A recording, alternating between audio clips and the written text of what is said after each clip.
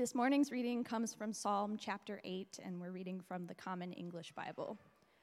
Lord, our Lord, how majestic is your name throughout the earth. You made your glory higher than heaven. From the mouths of nursing babies, you've laid a strong foundation because of your foes in order to stop vengeful enemies. When I look up at your skies, at what your fingers made, the moon and the stars that you set firmly in place, what are human beings that you think about them? What are human beings that you pay attention to them? That you've made them only slightly less than divine, crowning them with glory and grandeur. You let them rule over your handiwork, putting everything under their feet, all sheep and all cattle, the wild animals too, the birds in the sky, the fish of the ocean, everything that travels the pathways of the sea. Lord, our Lord, how majestic is your name throughout the earth. Amen. Good morning, everyone. My name is Jonah. My pronouns are they, them, theirs, and I'm really glad to be with you today. We are kind of wrapping up the first segment of our Deconstruction Reconstruction series called Rebuilding, Faith After Deconstruction, where we're trying to understand the origins of some of the ideas that have shaped our faith and our Christianity and our culture, and trying to examine them and wonder if they're actually serving us, wonder if they're actually bringing us closer to God, more deeply in love with one another, with creation, and with our source. Because a lot of the things that we've been taught have actually been pretty harmful. And so we need to examine those, to deconstruct them, and reconstruct something together that holds up, something that actually brings life, something that is truly good news, to understand what God is doing in the world. And so I think we have spent time in some major categories here, talking about who is God, for instance, and last week, talking about creation. Now, last week we talked about creation and the nature of creation. What did it mean for God to make all things? But that leads us pretty swiftly into created beings, including human beings. Who are we? Who are we that God made? What is our nature? And how does that change how we relate to God and to one another? Now, we've probably been told a lot about who we are. And those messages may come from a number of different places, not all of them church or religion. But when you think about the church, or what Christianity in particular, Western Christianity, has taught you about human beings, what do you think of? What comes to mind? What are human beings like? You want to shout it out? Sinful. Destined to go to hell? Not worthy?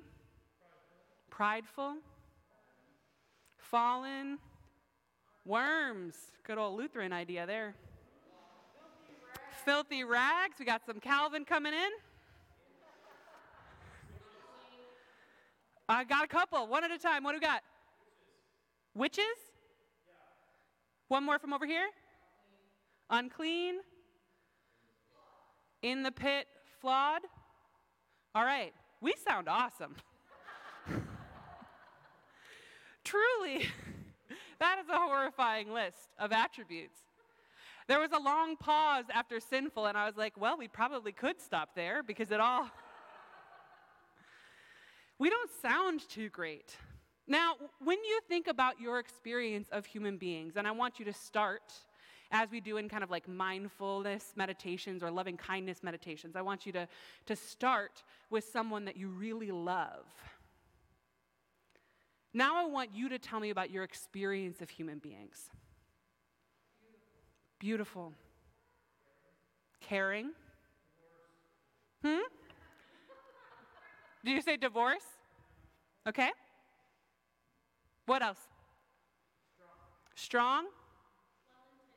Well-intentioned, mindful, kind, empathetic, compassionate.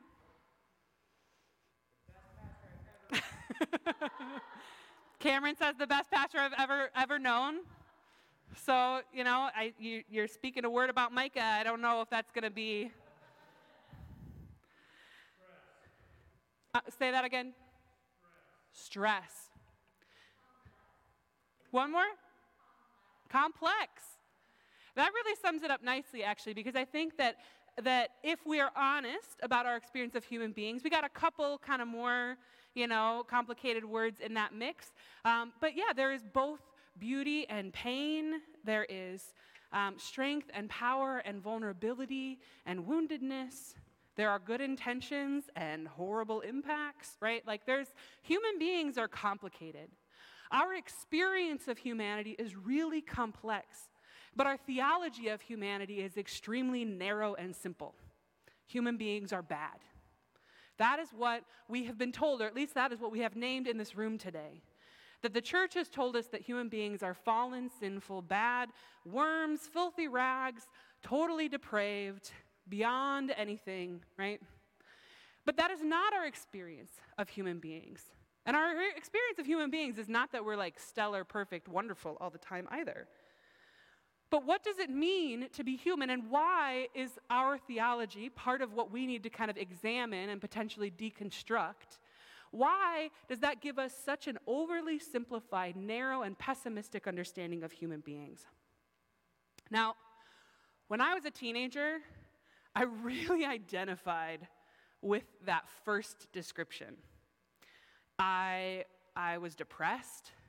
I was confused. I didn't really know how to care for myself in the ways that I longed to.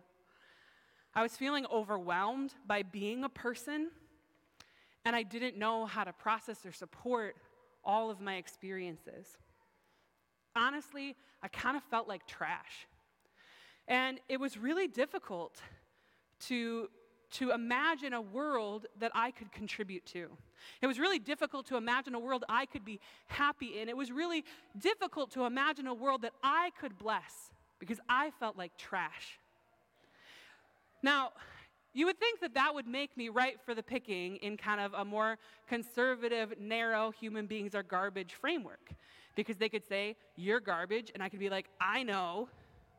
And they could be like, oh, it's cool. God loves you anyway. But I actually could not get on board with that. I could not. Because I needed hope. I needed hope that I could be something more than trash. I needed hope that humanity could be something more than sinful, than harmful, than cruel. If I was bad, then things were as they should be, and I suffered because I sucked. You could tell me that God was going to forgive me, but if I was bad, then did I deserve forgiveness? And so many in the church were eager to say, no, you don't. You don't deserve forgiveness, but you're going to get it anyway. #grace. Be grateful. Isn't God good? And honestly, that felt horrible to me. That felt horrible to me. I didn't want to live like that, knowing that I was a terrible, awful, no good, very bad human being in a world full of terrible, awful, no good, very bad human beings that were only loved because God was so gracious as to look past how terrible, awful, no good, very bad we were and love us anyway. That didn't feel like love. But if someone could convince me that somewhere inside of me, somewhere inside of my depressed, scared teenage self, that there was something good, something holy, something divine. If you could tell me that actually something had gone horribly wrong and I could be saved from whatever that wound was, whatever that disaster was that was separating me from love and goodness, that I could be healed and made whole, then I could have hope. I started studying. I had been, as many of you have caught on the last few weeks, studying philosophy, and not a lot of that was very hopeful. Nietzsche isn't who you go to feel good about yourself. But my dad was a pastor and was talking about God a lot. And so I went to him and I said, hey, Augustine's pretty convinced about this whole original sin thing. And the early church seemed to go pretty swiftly after Augustine into total depravity. Is that what you're peddling? Is this what you actually think? Is this what you think God thinks? And he said, absolutely not. And I said, okay, paint me a different picture. What else is there? What hope do I have? How is this good news? Am I good in the good news? And we talked and we prayed, and he gave me a book because I was a nerd.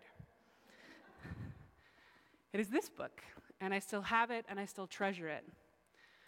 I only read, I think, the first 40 pages, partly because that's how I read books, I'll be honest, but also because it was intense to encounter a different idea. And though I only read the first 40 pages, every one of those pages is marked and highlighted. I've written essays in the margins, and I have kept this book and treasured it for nearly 2 decades now.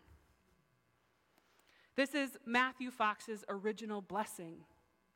And interestingly, in here there is a preface written in the year 2000 about his intention to deconstruct the idea of original sin and redemption as the framework for Christianity, and to reconstruct creation spirituality.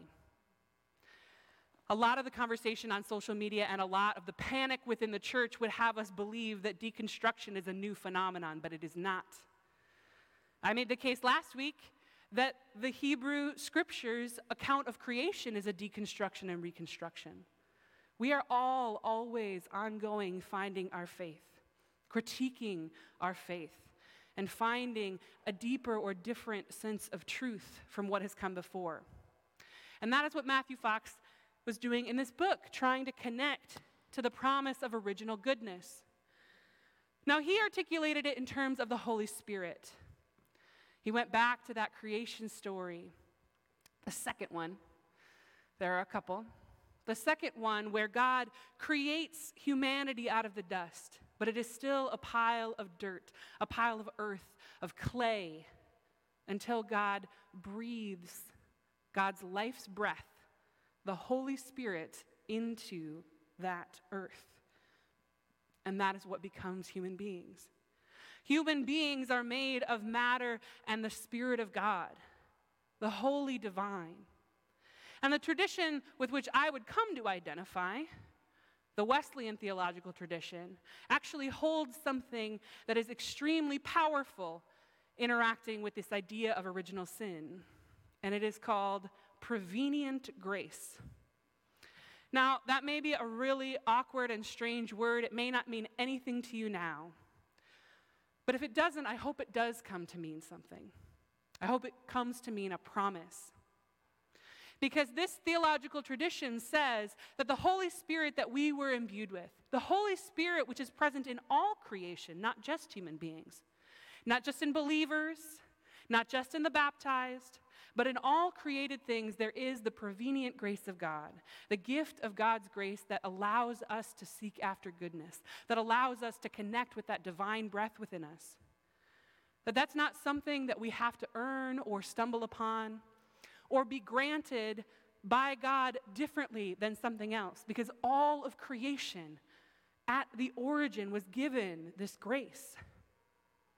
And so, through that tradition and through this theology of original blessing that says the Holy Spirit is with you, I started to find some hope. Now, at the time, and I know some of you can relate because I've talked to you about it, I wasn't sure about Jesus. I mean, Jesus seemed like a cool dude, but I just wasn't sure if Jesus was God. And God, let's not even go there. Like God the Father, blah. I couldn't. It didn't make sense to me at the time.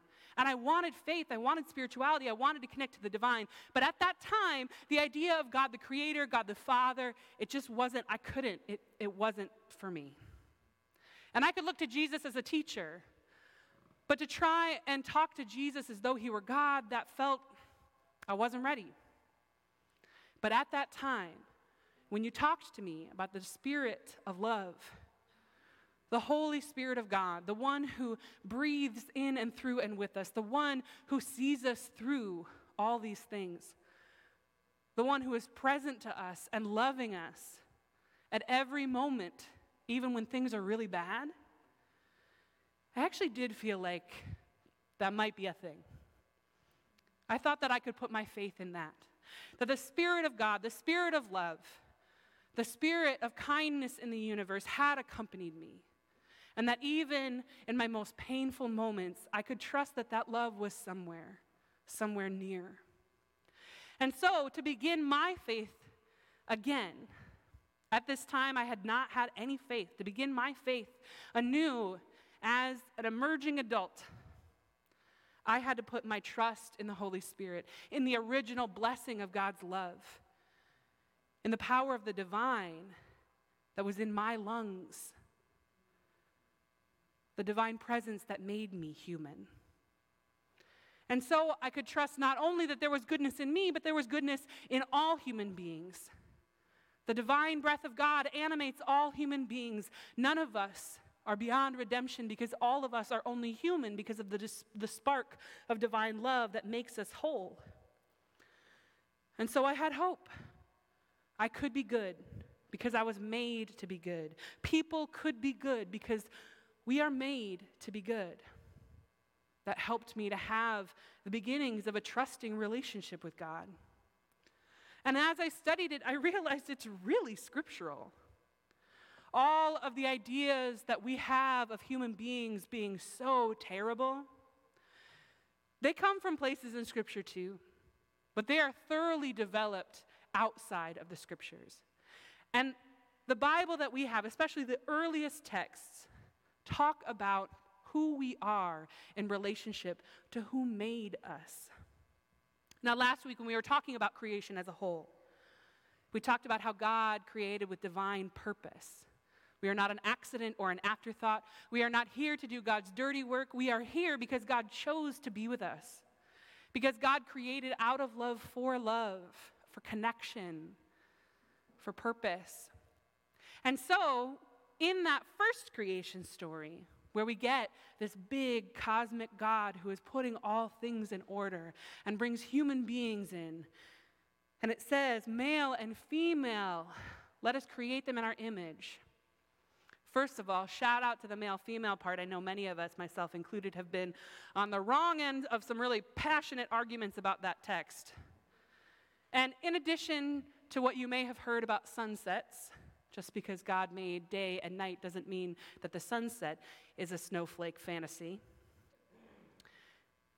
A lot of the biblical scholars that I trust talk about that idea, male and female, in that passage, in that context, actually as a radically egalitarian inclusion, meant to point out that it is not just men who are made in the image of God, but it is people of all genders who are made in the image of God, which in context was an extremely radical inclusion. And so the scriptures that we have, the story that our ancestors told, the truth of our creation mythology, is that God not only made us on purpose, God not only made us whole and for relationship, but God made us with God's divine image, each of us, not just some meant to be dominant over others, but all made in the divine image of God. We are divine image bearers. And that idea has context too, because back in that time, if there was someone who owned property, for instance, and they had to be distant for whatever reason, they would leave behind a mark of their own image, a mark of their own signature in their place, so that people who came there would know that they were still looking over it, that they had not abandoned that place, that people. And additionally, that person would also often appoint a steward, someone to act in their name, in their place, to care for that property, for that community. And so the image we have in our creation story is that God chose us not only to steward creation, not only to care for the cosmos as God cares for the cosmos, but also to reflect God's divine image as a reminder to all creation that God was near, that God loved all of us, and that God was caring that God would never abandon us. That is our role in creation, according to that creation story. We are here to remind the earth of God's love and commitment. We are here to care for the earth as stewards, as representatives of God. We are the ones who are brought to bring love to all of creation. It is a huge responsibility, and it is an honor. And that feeling of honor and responsibility and just the awesome awareness of what God has done here and our place in it, we see that in the scriptures too. And in today we read it in Psalm 8. When I look up at your skies, God, when I look up at what you made, the moon and the stars, you put them in their place. What are we? Oh my gosh, you think about us? You made all this. You pay attention to us. You have made us only slightly less than you. You have crowned us with glory and grandeur. You have let us rule over what you've made. You've let us care for what you have created. You've put everything under our care. Sheep and cattle, all the wild animals, the birds, the fish of the ocean, everything that travels the pathways of the deep and chaotic and unknown sea, we are called to care for. Wow, God. And in that passage, there is that phrase, you have made them only slightly less than divine. It's translated differently in a number of different versions. Sometimes it's called slightly less than divine, sometimes a little lower than the angels, and in one really scholarly one, only a little less than God. These parts of the scriptures know and are awed by and maybe humbled by and maybe a little trembling at how much God has blessed us and given us. How wildly powerful we are called to be. How we are meant to be like God to the rest of creation. And not only to all of the created animals and plants and the cosmos and the trees and the sun and the moon and the stars, but also to one another. Because again, in that second creation story in Genesis 2, we have this kind of experimenting God. God wants the first human being, the one who's breathed into, the one who is filled with the Spirit of God, to have a companion. Now God makes all kinds of animals and runs that by the first human being, the Adam, the earthling, and says, eh? And none of it seems quite right until God says, I know, you need an equal, you need a partner. And so puts the earthling to sleep, and from the earthling makes another. Bone of my bone, flesh of my flesh. And so human beings are called not only to love the earth and to care for all that God has created in that way, but for one another. We are made to be helpers to one another. That is the word there. Ezer, helper, companion. In the way that Scripture reflects elsewhere, that word ezer, God is a helper to us. And so not only are we called to be God-like stewards of all creation, but to be God-like helpers to one another.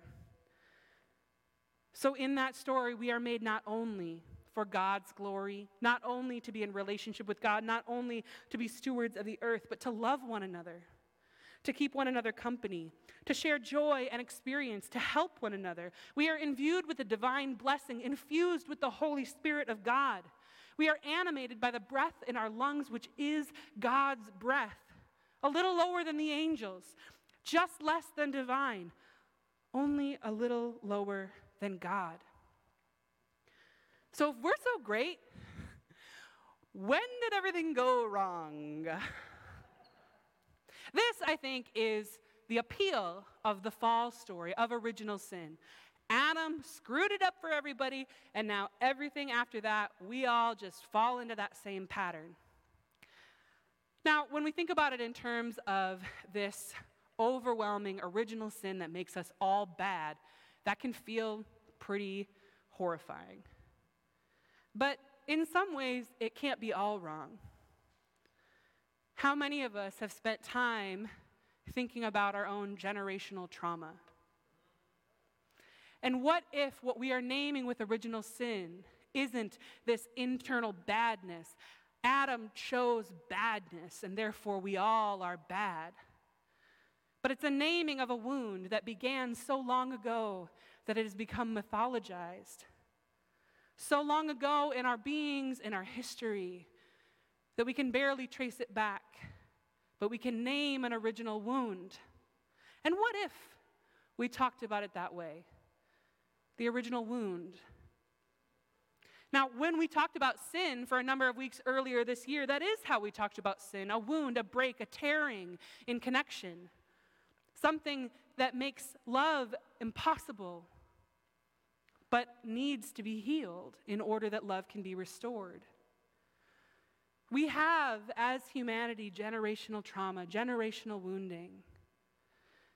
But we are not left to that. And when we hyper-individualize it, when we say, Adam sinned, therefore I sin, but I'm only in charge of mine, that separates us not only from the humanity that we are supposed to care for now, but from where we come from and what we are caring for into the future.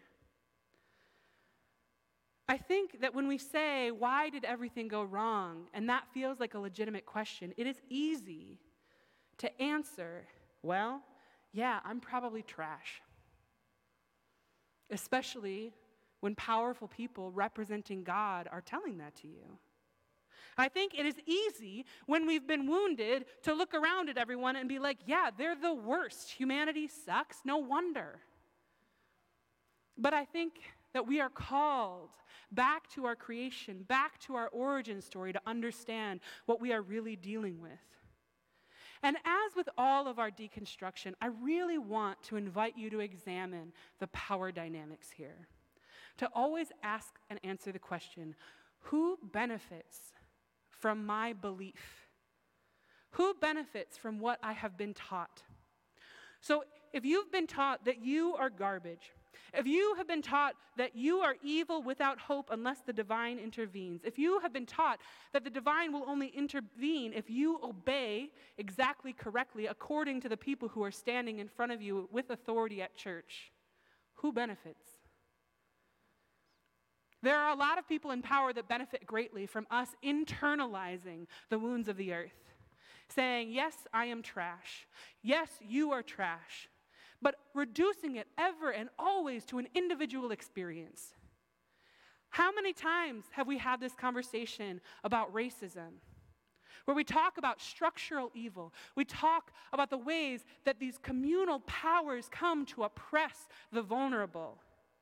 And it results in diversity corporate trainings about how not to be a jerk. It is an individualized understanding that if only you can be a nicer person, then we don't have to talk about structural oppression. In this book, Original Blessing, he quotes Kirster Stendahl writing about Augustine and original sin. I apologize for the 70s language here. Man turned in on himself, infatuated and absorbed by the question not of when God will send deliverance in the history of salvation, but how God is working in the inmost individual soul. The idea of original sin, to the extent that it takes us into self-loathing, self-worry, into being concerned with our own individual salvation, it takes all of our energy away from looking at the cosmos that we are intended to care for. It takes our attention away from our call to care for the earth. It takes our attention away from the ways that structures of oppression have formed from individual choices and patterns and all of these things. I'm not here to let individuals entirely off the hook. But when we are only concerned about our soul, who are we stewarding anymore? How are we acting like God then? Rather than thinking about the whole creation, examining the wounds of the cosmos and trying to heal that generational trauma that is wounding and hurting over and over and over again, rather than looking at all of creation and saying, how can we care for one another? We are prompted to think about our own individual souls as fallen or saved. This does not fit with the Hebrew Scriptures at all. In the Hebrew Scriptures, over and over again, we are identified as a people, not as persons. We are judged as a people. Whole cities and nations are judged as following the call or not. And because we think of judgment as about individual salvation or damnation, that feels terrifying.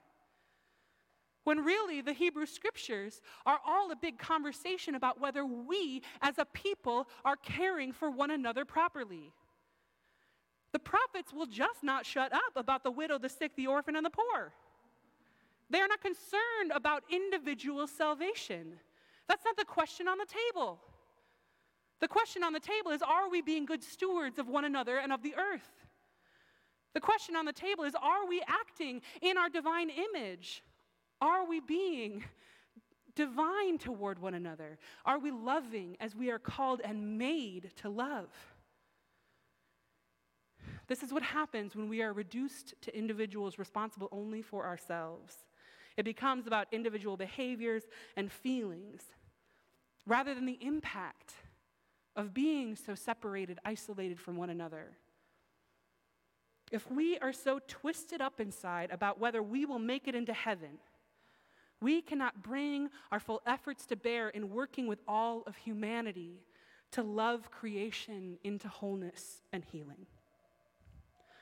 The earth, which we have been called to care for, think about what happens to the earth in this theology. There are some who would abandon it altogether because they think of human beings as individual fallen souls, soon to be condemned forever or swept up into heaven. Creation is inconsequential in that theology. God is going to sweep us up into heaven. Who cares about the rest? Have they forgotten Genesis? Have they forgotten who we were created to be? God has called us to care for the earth, to care for one another. And you know what? God has given us everything we need to do that. I know it feels so impossible. I know it feels so big. I know we look around and we say there isn't enough. There isn't enough. We're working with crumbs here, and we need so much more if we're going to save one another, if we're going to heal one another. But I want to bring you back to a passage we talked about maybe a month or two ago. In the book of Mark, the feeding of the 5,000. Now, this is a story, it's one of many feeding stories where Jesus has this miraculous provision for all.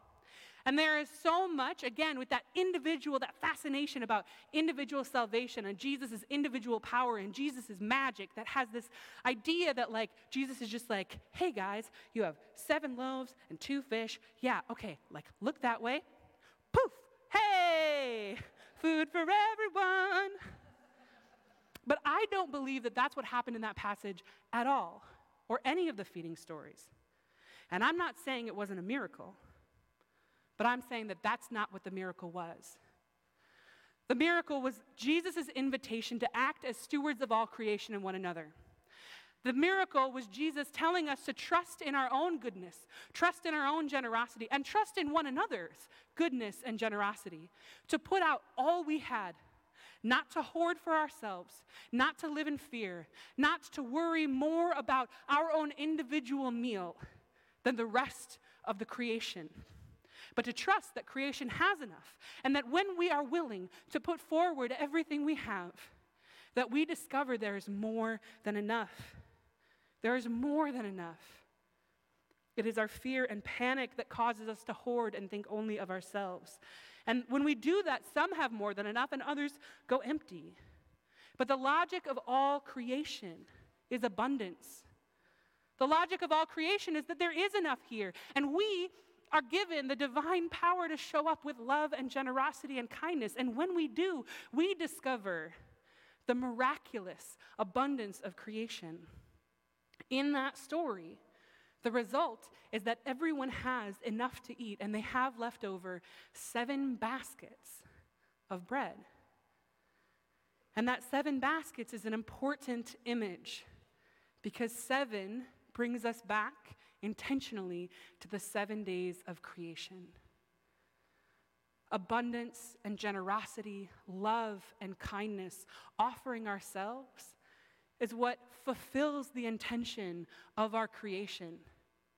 Those 5,000 people were acting as good stewards of one another that day, offering what they had, enjoying together their daily bread, trusting that they would have enough in one another's goodness, not fearing one another's evil, not fearing their own evil, not fearing scarcity. But the miracle was trust. Trust in enough and trust in goodness. And the result was not only a reminder of the fulfillment of creation, but an invitation into the ends of creation, which is rest. On the 7th day, God rested. And when we can trust in one another and bring forth our goodness, we can rest in our goodness and trust each other. You were not made to quake in fear, wondering if you are evil. You are not made to worry about your salvation. You were made to rest in your own goodness, given to you as a gift, an image of the divine. You are only slightly less than the whole power of love in the universe. Rest in that. Will you pray with me? God, you are good. You are so, so good. We pray that you would allow us to feel that goodness coursing through our body. God, we pray that you would allow us to know our goodness, know our original blessing, which is your love, that it is your love that defines us, that animates us, that brings us alive. God, may we trust in the goodness that you have given us. God, may we dispel the myths and lies that keep us separated from one another and looking at our own selves, our own souls in fear and terror, rather than looking to one another to dismantle systems of injustice and oppression. God, may we trust in our goodness as we work to heal one another, as we work to steward one another into love and wholeness. We know we can do it because you have told us and shown us over and over again. We thank you for making us in your image of grace. Allow us to rest, to celebrate, and to live in that goodness. Amen.